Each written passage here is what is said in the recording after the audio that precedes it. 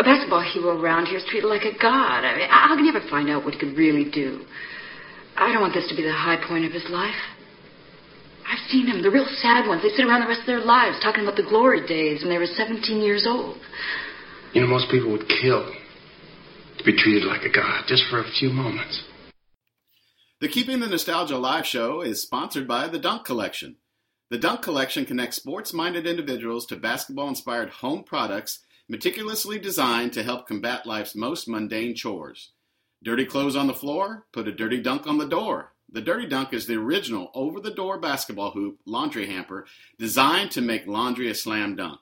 Do you have a messy office? Try a Document Dunk, the original trash can basketball stand designed for those who compete in the corporate arena.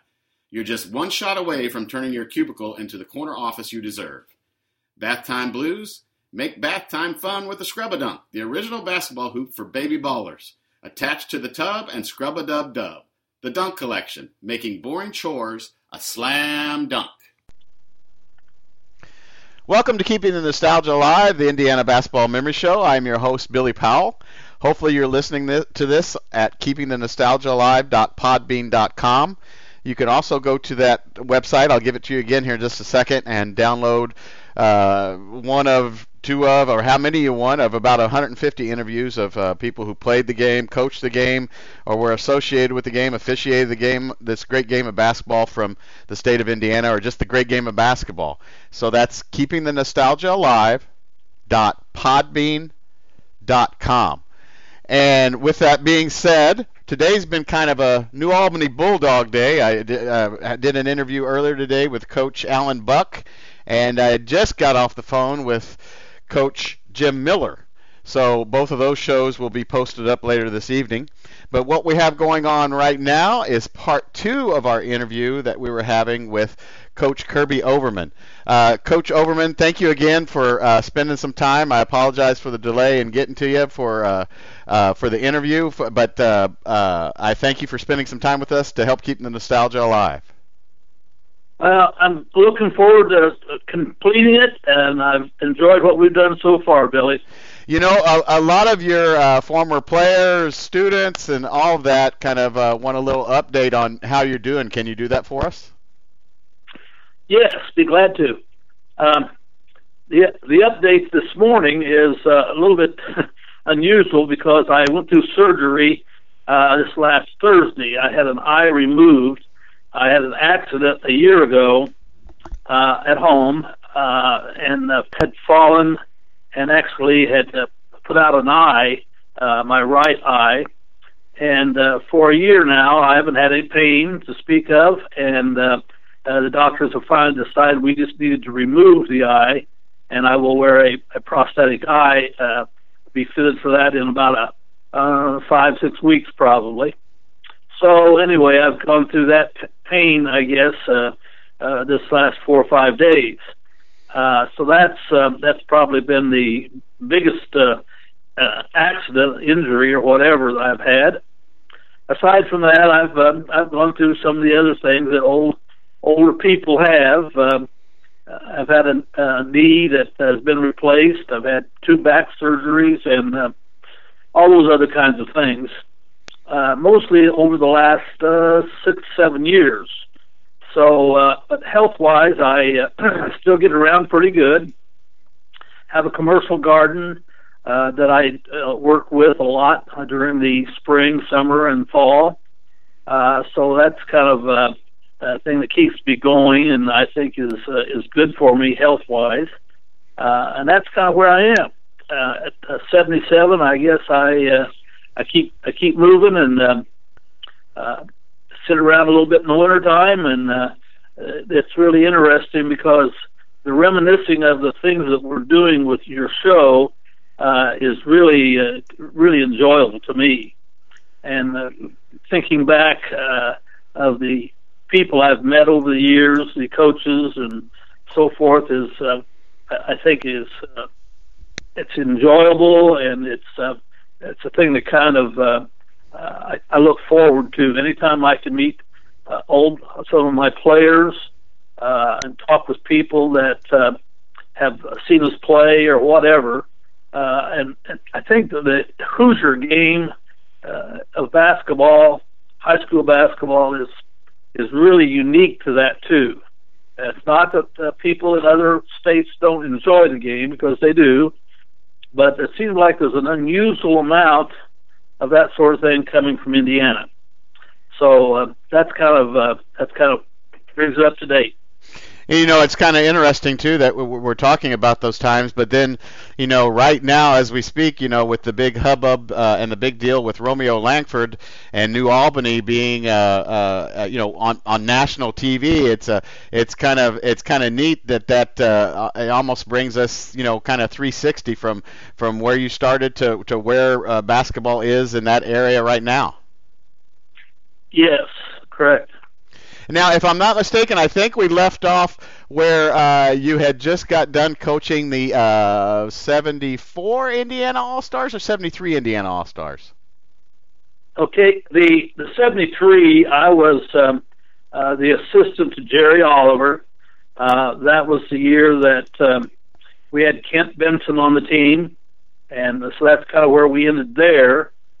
74 then would have been the year that I was the head coach of the Indiana All-Stars, and that was when I had Larry Bird, as we spoke of before.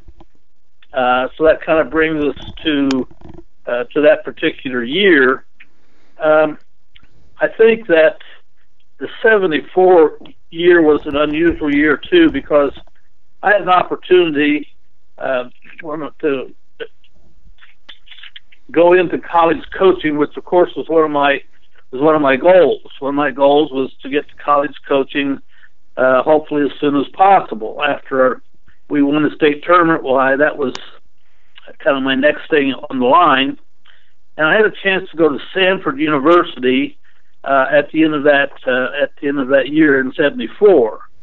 So that's what happened to me. I left the state, went to Sanford University as an assistant coach. Again, that's a Division I NCAA, so it was a good experience in some ways. At the same time, I don't think it was where I had some bad experiences there too. From the standpoint, I didn't really want to stay there. The school itself was a great school, but it was not an ideal situation.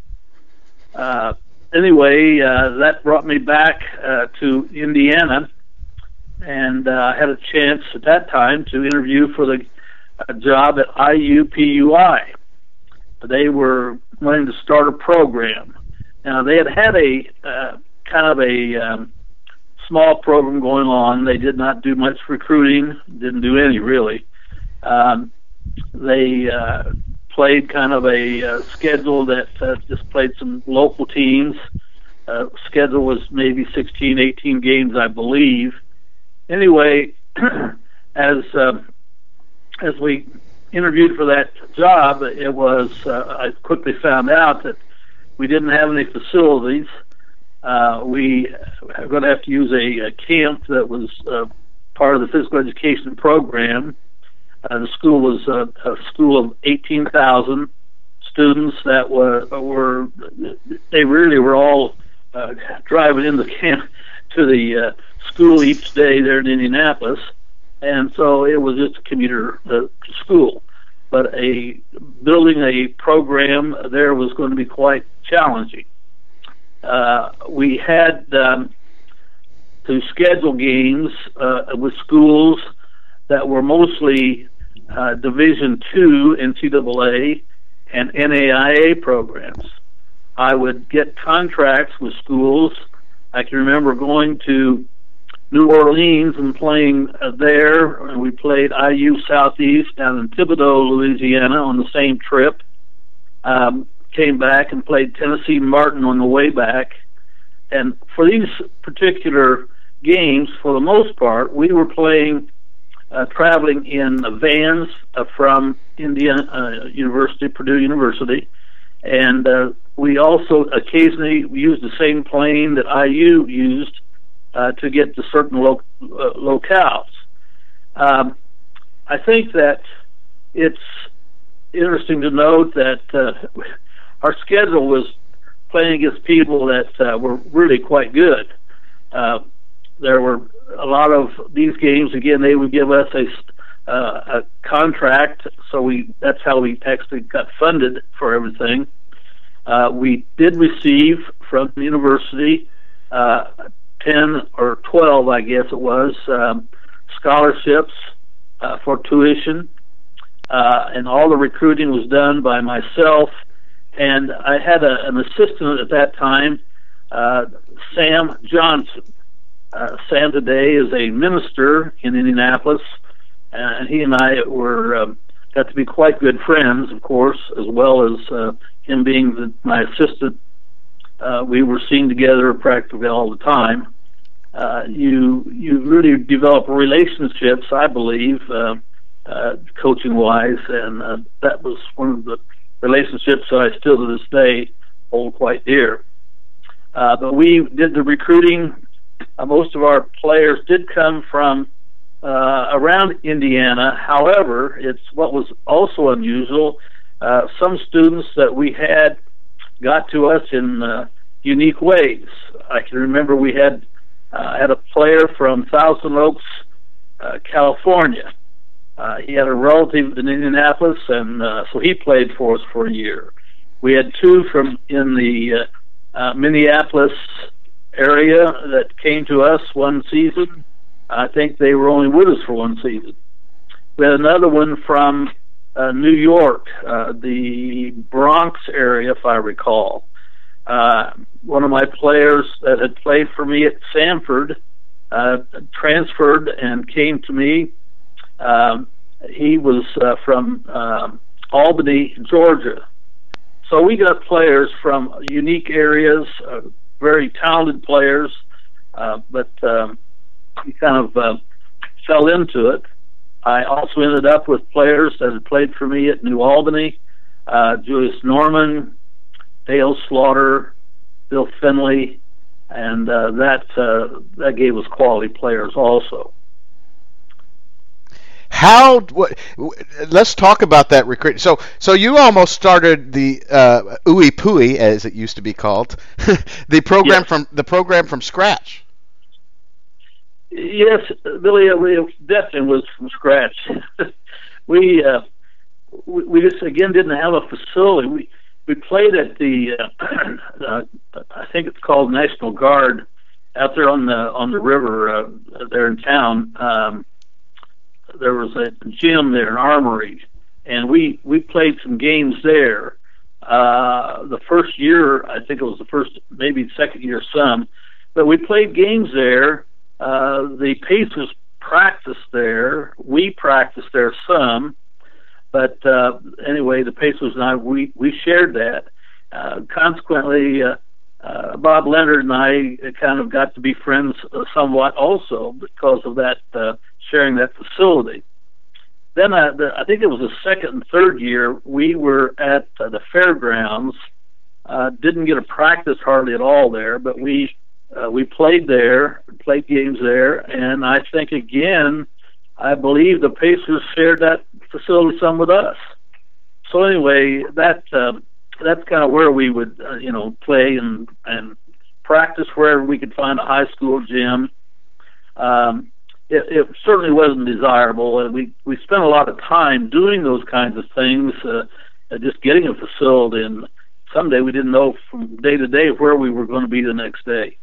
So the record during those times was we won 40 or 50 ball games, but it wasn't the ideal situation for us to really be able to focus. And I think if we tried to obey rules, and this is difficult, that were NAIA, which is totally different than NCAA. And we tried to obey both rules. And really, if I look back, we probably didn't have any set rules that we should have been guided by. It was a kind of a mishmash of where we were and what we were doing. So, when you would recruit, how did you find? See, you went from wanting control over elementary all the way up to over high school, and now you're in a situation where you're starting from scratch and having to recruit players. Did you find that difficult, or did you find that pretty easy to do? Well, it was difficult, and it was, what bothered me was that you could not get organized. You could not, as I look at other programs that we were competing with, they were established. They had facilities, and they had people supporting them, either raising money, which we would go out and do that. We would put on fundraising activities so we could have extra money to travel with or whatever.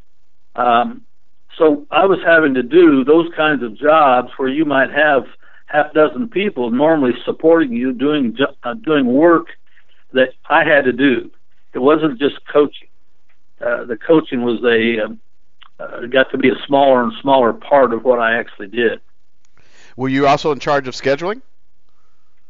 Yes, I was, and I would have to make my plans for travel.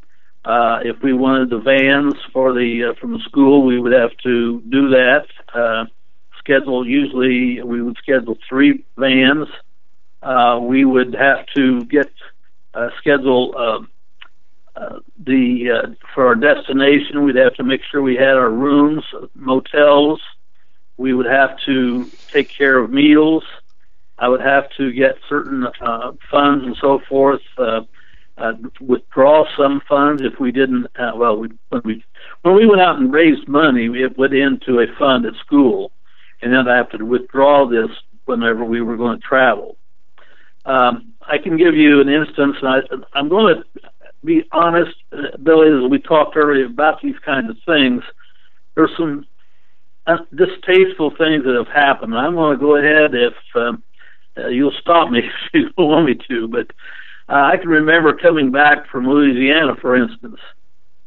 Stopped in the evening. We were on our way home, actually, and we were still in Louisiana. I don't remember the city. I don't remember where it was exactly, but we pulled up, the 4 of us in the vans and automobiles, and I went in and to see about getting rooms, and they said, "Oh, sure, be glad to have you." And about that time, some of my players started getting out of the cars and stretching and so forth, and the people at the desk saw that I had African American players, and my assistant coach came by at the same time, and they said, "Oh, sorry, we can't allow you to stay with us. You'll be glad, or any of your white players and people can, but I'm sorry, we can't let you stay." So I said, "Well, no thanks, we'll move on." Those are kind of instances. We're talking again 1975, 76, and so forth. Those things, that was unfortunate, but it was a lesson for all of us. Now, none of the players with me had experienced that because they were all, again, from Indiana or from other areas. But traveling in certain areas, they did see that.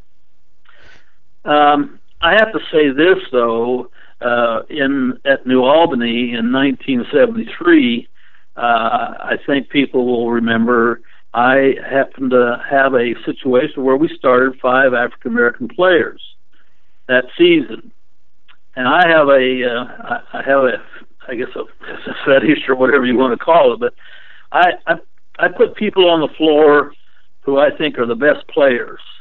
I put people on the floor who play together extremely well, and who I think are going to have the best chance at winning the game. And I just don't see color. I think that's a statement a lot of people do make. Most good coaches will say that. And that was the way I've always been. In 1973 at New Albany, that wasn't necessarily popular either. There would be phone calls coming to the house and so forth, and I was called some different names and so forth. But that's the way it was, and that's the way I've always been as a coach. I'll do it, as I said to you earlier, I'll do it my way. and if you don't like it, that's too bad. So anyway, that's it, I guess, about that.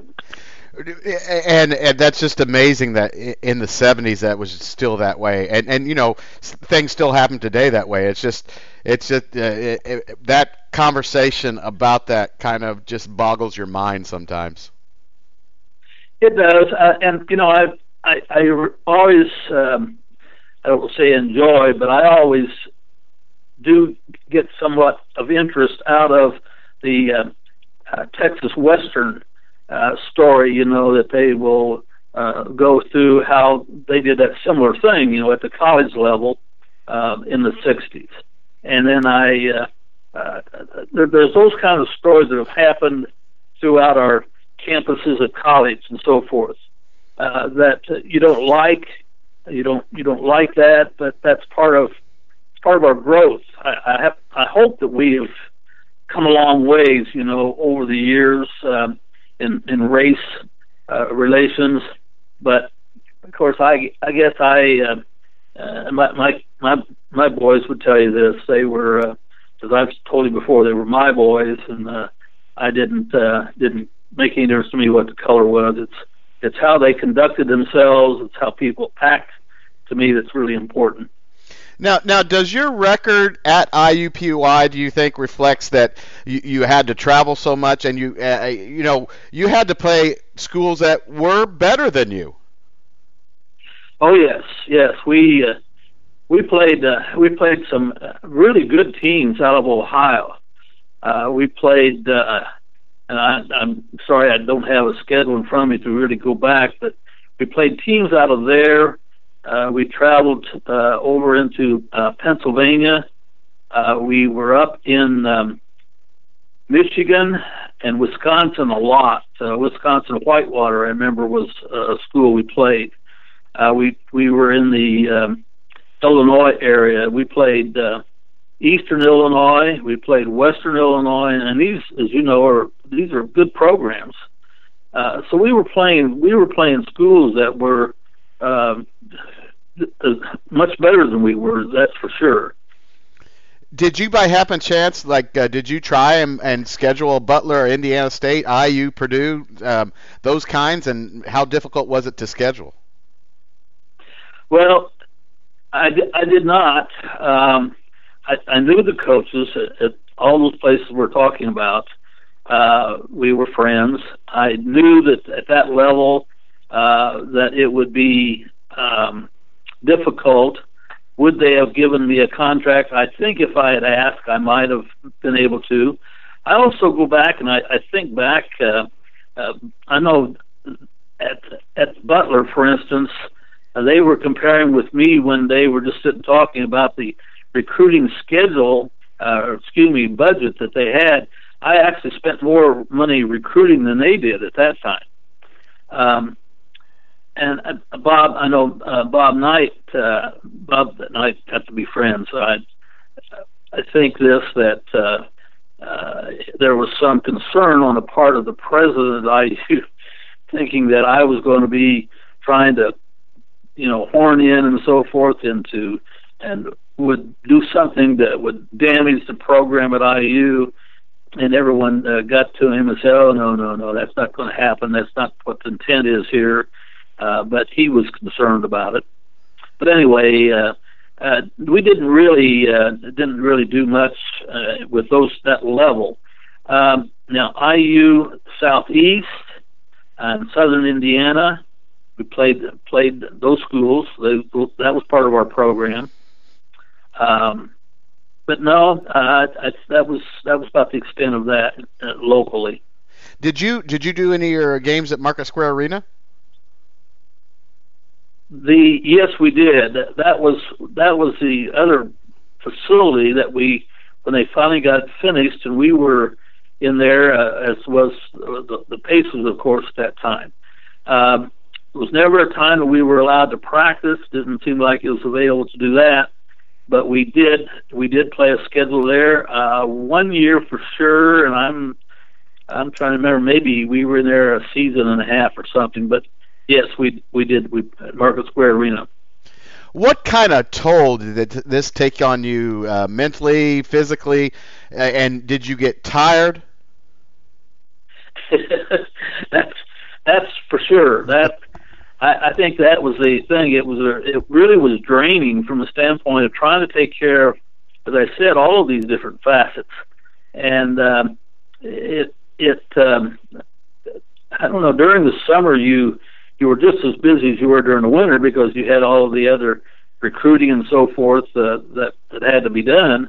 And as we know, the recruiting in those days is far different than guys today. You know, it's like here in Kentucky, the coach here at University of Kentucky, he doesn't himself have to even worry about recruiting. His assistants do all of it, and they have a number of guys that have these meat markets, is what I call them. They don't do much coaching, but they keep a list of recruits that are the biggest, the best, and so forth all around the nation, and they don't spend much time actually in a high school gym themselves. But in those days, the real recruiting was a college coach going to a high school gym, watching practices, watching players. That's how you did it, and that was the true recruiting.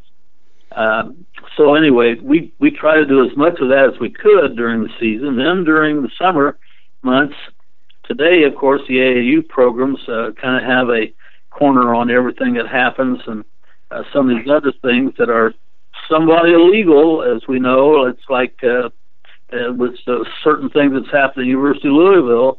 I'm not surprised at any of that happening, and a lot more of it's going on than what they really led you to believe. But if they want to investigate further, I could probably lead them, open some doors for them if they want some information. But FBI has already knocked on those doors anyway.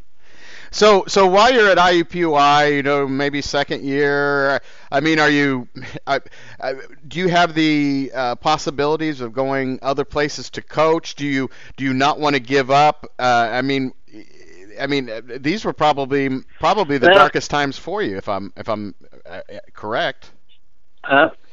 Yes. As I look back, I think if I had really been smart, what I really should have done is taken an assistant position with some of the bigger schools, and because I had some opportunities to have done that, and I think that would have been maybe a better thing to have done on that route for 2 or 3 years. But I was so embroiled in the situation we had, trying to make it better, trying to do a better job and get things done, that I didn't do that. And so, what's your next coaching stop, and what was it like getting out of IUPUI? Well, I think that what really happened to me was, as you said, I just wore me out. So when we get to 1979, I just kind of had a situation where I could go into business with some other people, and they were going to start a ski resort in the southern part of Indiana. So we did. I knew the area, of course, and that's one of the reasons they wanted me to get in business with them. So we started a ski resort, started building this facility. And so for about 3 years, I was involved in ski business in the area around New Albany, north of New Albany. And that kind of kept me busy doing that. I think that I missed coaching at that time. I have to say that it was good for me, I think, maybe to get away from the game and get away from that kind of life, at least that I was going through at IUPUI. So getting out and seeing business and seeing how other people kind of led their lives was interesting. It was good for me. And for 3 or 4 years, I guess it really got to be about 1986, I was in business also with in Kansas City, Missouri. I got to meet a person there who was at Penn Valley Junior College coach, and how he got to know about me or whatever. He knew of me, and he asked if I would come and be a volunteer coach at Penn Valley. So I spent a year with him and at the junior college level, and I decided that I just need to go back and coach, because that's what I really was all about. And so that kind of got me back to coaching. That particular year, I was on a trip back to Indiana and met a guy who was a friend of mine, and he said that there's a job that's open. You ought to check this out. And it was at Hamilton Heights, there at the north side of Indianapolis. And so I did, and I ended up taking that job and was there for 2 years. So that got me back to Indiana, and it got me back into coaching. Both of those teams were pretty good, weren't they? Yes, we were. This was at of course, at the old facility further north there. Now they're closer to town, but they were had good kids. It was a good way for me to get back, and we didn't win a sectional, but we were very competitive. Now the interesting thing is that, and I know this may be a little rough, but what kind of, and I've asked everybody I ask, what kind of toll did this basketball coaching take on your personal life?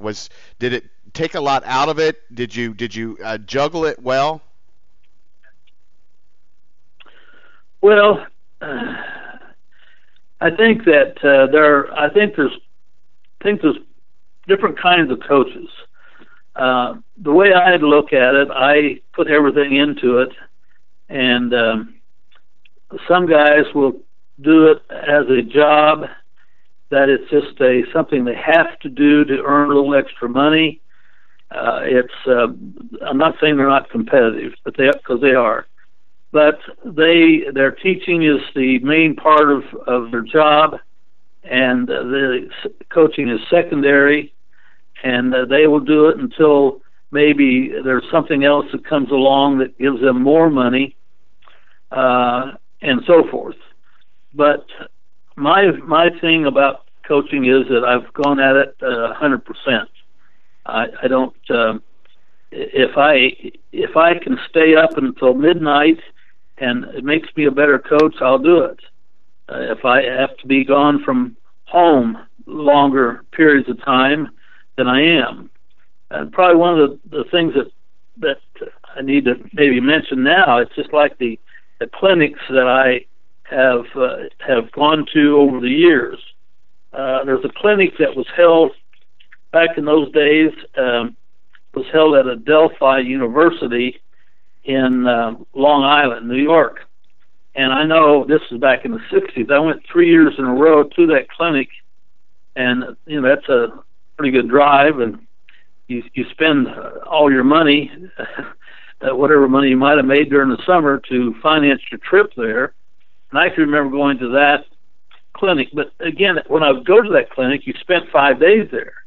It was a school. You were in class on this university all day long. You ate your meals there, slept in the dormitories and so forth.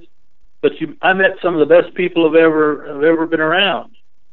John Wooden was at that camp that one year that I went there. I remember at Purdue University that same year, I saw John Wooden, and I was talking with him. I said, "I see you're going to be at Adelphi University." He said, "Oh yeah." He said, "That's a great school." And I said, "Well, I'm scheduled. I'm registered to go there too." He said, "Well, we'll have to visit some." So that was a kind of an open door for me to do that. So that's how I got to know John Wooden, even though he was from Indiana and Purdue and all that. But I'd spent time with John Wooden at that camp. More than once, we would sit and talk, and actually in the hallway, I can remember going through defensive stance and talking about various aspects of the game. So that's again those are the extra things that you put in, and to me they were exciting, they were fun, but it's how you learn, it's how you get better as a coach. Hubie Brown, I met Hubie Brown by going to Duke University, their camp. I worked on that staff one summer, and of course Hubie has always had the probably the label as being the best clinician in the game that you ever want to go to. If you want to learn about basketball, and Hubie's on the schedule, you sit and listen to him or talk to him. Well, he and I got to be friends, and I don't see him very often, but from year to year, we would always touch base someplace. We might see each other, go out to dinner or whatever. So that's one of my people that I've learned so much from. Tates Locke. I can remember when Tates was at West Point. Tates Locke was one of those that I got to know early on. He, again, was from that area in Indiana, down around Cincinnati and so forth, that I knew Tates very well. Then when he came and took the Miami, Ohio job, I got to know him even better then. He'd left Bob Knight back at the West Point. So those were people that's how I met them, is because I was out there, not sitting at home. I was out there trying to learn more and do more and get to be a better coach. It's funny. I think Hubie Brown will probably end up being the oldest living man in the history of mankind. But so and speaking of that, let's pause here for a second. And you're sitting in the hallway talking to John Wooden, Tates Locke, Hubie Brown. What other people have you met through your coaching career that you're like, I wouldn't have met this person, if I wasn't in the job that I am? That's right. One of my best friends today that I don't call him often enough or see him often enough is Hallie Bryant.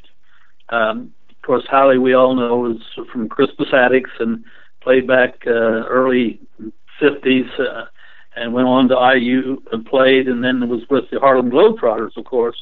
But Hallie and I got to be friends early 60s when he would come and speak at my camp and put on his one-man show. So we got to be friends. Hallie, probably because of Hallie, not because of anything I did particularly, but Hallie and I were hired by the Globetrotters to go to Taiwan.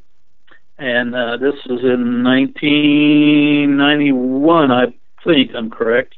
And we spent 18 days on a great trip. I was supposed to be the clinician, and he was the entertainer, and we got along great.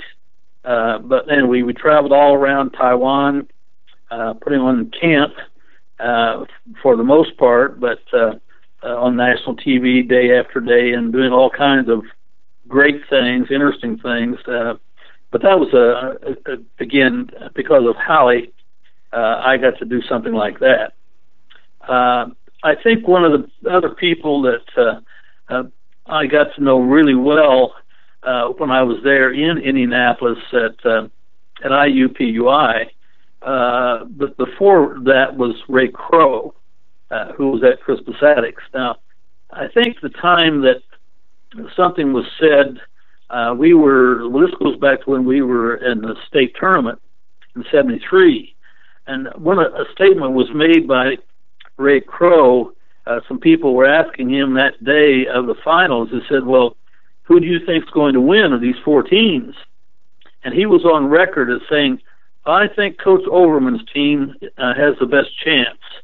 And they said, "Oh, why?" Because here we had Franklin in the tournament, South Bend Adams, Anderson, and all of them had a better record than we had. And he said, "Well," he says, "I think he has a very disciplined team." And to me, that was one of the most endearing remarks that could have been made about me at that time. I think I really enjoyed that. So those are those are some of the people, I guess, that I've would want to mention that I've enjoyed their association. Coach, so you're at Hamilton Southeastern. In your mind, do you want to finish your coaching career in Indiana, and then what takes you to your next job? Well, I think at Hamilton Heights. Hamilton Heights. I'm sorry. I think that at Hamilton Heights it was a stepping stone, I guess, more than anything else. It was a good place to be, a good school. I think that I was looking though for maybe something else. A job at Bluffton opened up. They, on paper, had some talent, but they had a program that had been down for some time, had not really had many winning seasons, and so I went there, and we had some so-so years. It wasn't necessarily a great record or anything like that, but anyway, we were there for 3 years. Then from there, I moved to Cloverdale. Cloverdale was another situation that was probably a stop that as I look back, I got to know some people that from other areas, and it really led me to a better job, I think, than anything else. But Cloverdale had a lot of history, but they were in some down years from the standpoint of really a lot of players that were real talented. But I think that after being there those 2 years, I was the athletic director and was a basketball coach 1 year at Cloverdale. But I was looking to go elsewhere, and there was a job in Sebring, Florida, and that was where I landed next. And the reason I went to Sebring was, be honest, there was a record there. They had 20 win seasons for 6 or 8 years in a row, and they had great talent. And I thought this looks like a good place. And if I was in my late 50s, and this might even be a good place to retire if and when I was going to do that. So anyway, here we are in Sebring, Florida, and I guess it's I want to say 90. I'm not sure I can get this right. I think it was 97, 98, and first year there, we had a good year. It was not. I want to say we probably won 22 games, something like that. And Florida, you are in class situation where you're playing. There's 5 classes, and we were in class 4A, the next to the largest. Not much difference in the 2 classes at the top, but we were in a single school in our town of Sebring, a nice community. We had a outstanding player that was about 6'9". This particular team had some of the most athletic kids that I've ever coached, and I'm talking about guys that are 6'2" or 3", and they can go up and practically take a dime off the top of the bankboard. They were just unbelievable, and we had a good team. The second year, we are in the championship game of the state tournament. Now, that I'd like to say that we really should have won. I think, as I look back, but there's some other extenuating circumstances that would not have got away with it in the state of Indiana from the standpoint of schools being on the up and up. But our school was a good school, and we ended up winning 32, 33 games that year, and again, runner-up in the state of Florida. I think that probably, that's one of my highlights, along with winning the state championship in Indiana. As I look back at different stops, that would have been one of my top 3 or 4 stops for sure. What was it like, being so ingrained with Indiana basketball and how it is in the state of Indiana, and compare it to what it was like in Florida? Did it take you a little while to, I'm in Florida coaching basketball, or what's the comparison in interest and stuff like that? It is different. Everything is in Indiana, and I'm assuming it's still the same way. But everything in Indiana is based upon the nostalgia. It's based upon what's happened 50 years ago or 100 years ago. And you go to Florida and places like Florida, that's not the case. To them, football is a big sport, and it's probably the main thing. I was used to being, it's like at New Albany. New Albany had very good football, but believe it or not, basketball paid the way. As far as the money coming in, we paid the bills for all the sports. Basketball did. When you looked at the cheer block, this may not have been this big every year, but the year when we were winning the tournament, we had 500 students in the cheer block. First 3 rows were taken up with football players, but there was 500 students sitting there. And to organize 500 students all wearing white blouses or whatever it was, well, that's kind of unique. You don't see that sort of thing as you go into schools in Florida, for instance. If your gym, in those cases, most of you might exceed 800, 1,000 maybe. So when you go into those gyms, there's plenty of seats. You don't have to worry about getting a seat. Now, as we were winning, though, we filled those seats, and that was a unique thing for Florida. So I think that that kind of, for the communities where you have a winner, they find it very unique, and you get a little notoriety because of all that. So how long did you coach in Florida? 3 years. Let me think this for a second. I think that we left there in. Left there in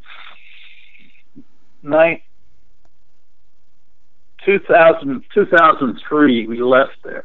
Because it was 1999 when we were runner-up, and then we left there in 2003. Yeah. And did that take you to? And what? Go ahead. 6 years in Florida. Getting my years mixed up here. And from Florida, then I took a job in Virginia. We were at Forest Park High School.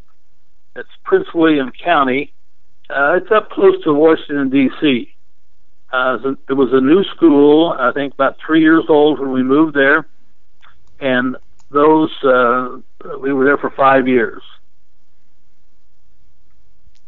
And then what brought you back to Kentucky? Really retirement. Just thinking, well, this has probably been it. I've coached. I think maybe I've already mentioned this. You stop me if I'm repeating myself, but I've coached in 6 different decades, starting from '62, and then as I actually finished up at Berea College, assistant coach in the last about 4 years ago, finished there. So I've been from 6 different decades, have coached these 47 years, and there's been a stop or two. It's like after when I left, got back here to Kentucky, just again to kind of retire.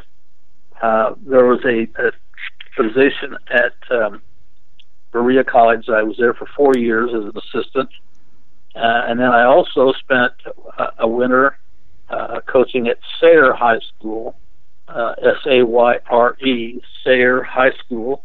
It's a small school here in Kentucky. So, you know, sometimes I really have to go back and count the number of school systems that I've taught and coached in, because it's at one time it was 16 or 17 or something like that, counting the colleges.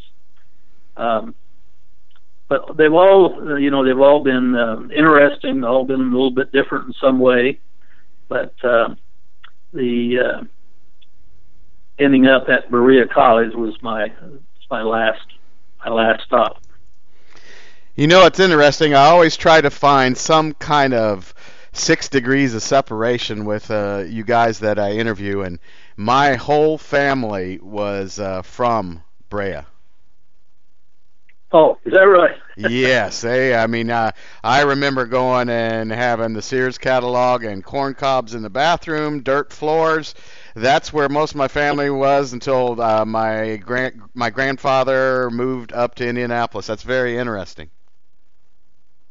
Yes. Well, Berea College is a unique place, one of its kind. I think there's only 8 or 9 schools in the United States that have their similar system, where every student is on a scholarship. You can't buy your way into that school. You have to be a good student, and you have to work a job while you're there, and so it's just a different kind of program. What does Coach Overman do in retirement? Well, I think my summers, as I was saying earlier, in the commercial gardening. I end up having 5 or 6 acres of garden, so it's not like just going out with a hoe and pulling a few weeds, but it's for instance, I have a partner that helps me. I help him with pumpkins. His name's Willie, and Willie and I have a good time. We've got about 3 acres of pumpkins, and then besides that, I've got about 2 acres of tomatoes, 1,700 tomato plants last summer. So I raised a lot of tomatoes, beans, green beans, and we have all the vegetables that you can name. We've got most all of them. I think that's how I spend my time. Whenever I get a chance to talk with people like yourself or any of my other players, that's always to me, that's always the most enjoyable thing I can find to do, though. Do you think the game of Indiana basketball is on a downside, or do you think it is what it is? Will it ever go back to what it is? I know right now it's got to flourish with what's going on with Langford and New Albany and being on national TV. But what do you think of the state of the game in the state of Indiana and anywhere else right now? Well, I guess I feel this way, that the high school game that we knew in the 50s, 60s, 70s, in that 30-year span of time, I know it's different today. A lot of things have happened. As I've mentioned before, during that period of time, we still didn't have the girls playing in the state championship or in a tournament. It had not got to the point where there was equity among all your students. I'd like for that to have happened sooner. It's the same is true, I think, as we look at some of the race relations. Maybe that I'd like to see that changed earlier than what we see the changes being made. But from the game standpoint, I do think there's differences there. It doesn't, in those days, it was the most important thing athletically in your school, and today it's not. The game itself, I think that I know that I probably wanted more control of what my players did than what we would demand today. We both know that during the 50s, for instance, and the early 60s, players were in Indiana. They all wore short haircuts. Your coach didn't want you to date girls. Didn't want you to be out past curfews any night of the week. That curfew might be at 9 o'clock, and they came around and checked your house to see if you were at home. And those were tight reins on players.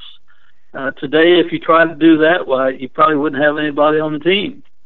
But again, the other side of that is that's how much a player wanted to play. He was willing to do whatever it took to be on that team was the most important thing to him. So I think that's something. I was a little bit of a maverick coach, honestly, in the 60s. I didn't require my players to have short hair. And, Overman, what are you doing? That's against the rules. So I think that those changes have happened. And I think the other thing is the rules were so tight by the state, by the IHSAA. I remember we'd always try to sneak in during the summer to the gym. And we'd find a ball someplace. We'd bring one from home or whatever. And it might be a 3-on-3, and it usually wasn't, 10 or 15 guys, but we'd sneak in there anytime we could. Obviously during the day because you couldn't get the lights on or the power was turned off. But I remember those kind of things got to be so bad that there were schools, there were principals who took the goals off the bank boards so that you couldn't do that. So trying to sneak in didn't make any difference because those goals weren't up there for you to play on. So those were the kinds of things that I think have taken place in the past that are unique, and people can't believe the things that you do.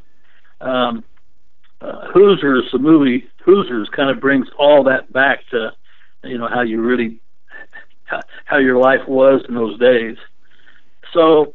Now, as far as because I'm not there in Indiana now, and I know here in Kentucky, it's not like it used to be in Kentucky either. The games, there's not many people at a lot of these games.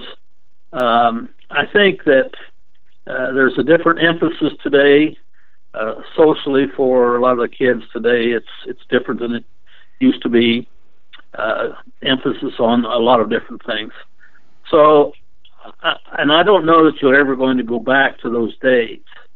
There's just an awful lot of things that they have to spend their time on, and so it's different. Coach Kirby Overman, 1973 New Albany Bulldogs state championship coach, well over 400 high school basketball victories. Thank you so much for spending some time with us. I know we missed out on last week, but thank you so much for spending some time with us. I'm sure everybody's going to enjoy this, and we appreciate your time. Thank you, Billy. It's been my pleasure.